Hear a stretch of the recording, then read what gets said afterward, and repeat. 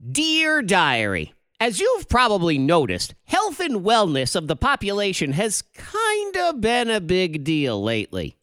And if you hadn't noticed, can I have a couple of sips of that ignorance juice you've been drinking? Because I don't want to notice no more either. If there's one thing I've learned over the past year, it's that there ain't no truer term on earth than ignorance is bliss. People get all mad if you call them stupid. I'm not stupid, I'm smart. How dare you say that to me? Why you mad, bro?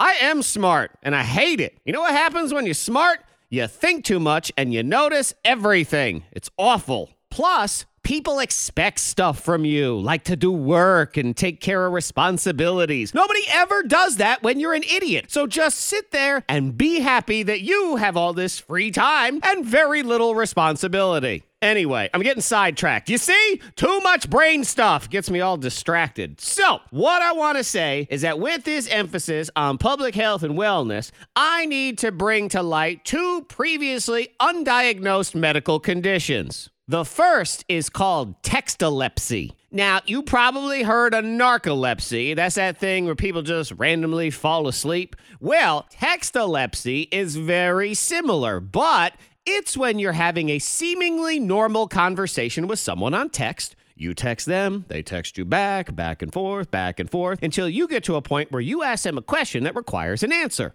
And suddenly, the textoleptic has gone into some kind of coma and completely disappears. And don't you play dumb with me or lie and act like you got busy all of a sudden, because you immediately respond to every text until I say, "So, we good for Tuesday?" And I see you still liking stuff on your Instagram, so don't be giving me no, I just didn't have my phone with me. I also believe that textolepsy comes with a level of short-term memory loss, because when the textoleptic finally does return to the conversation, they still never answer the question or even act like they remember being asked anything. So clearly, what we have here is a medical condition. Here's another one, Laughititis. These are the people who will be in another room. My wife is a sufferer of Laughititis, and all of a sudden you hear them laughing out loud, all by themselves.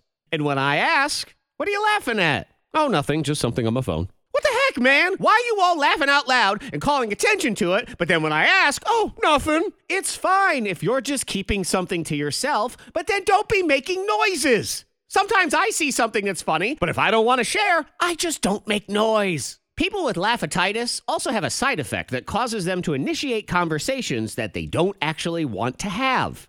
They do things like look on their phone and go, "Oh, that's interesting."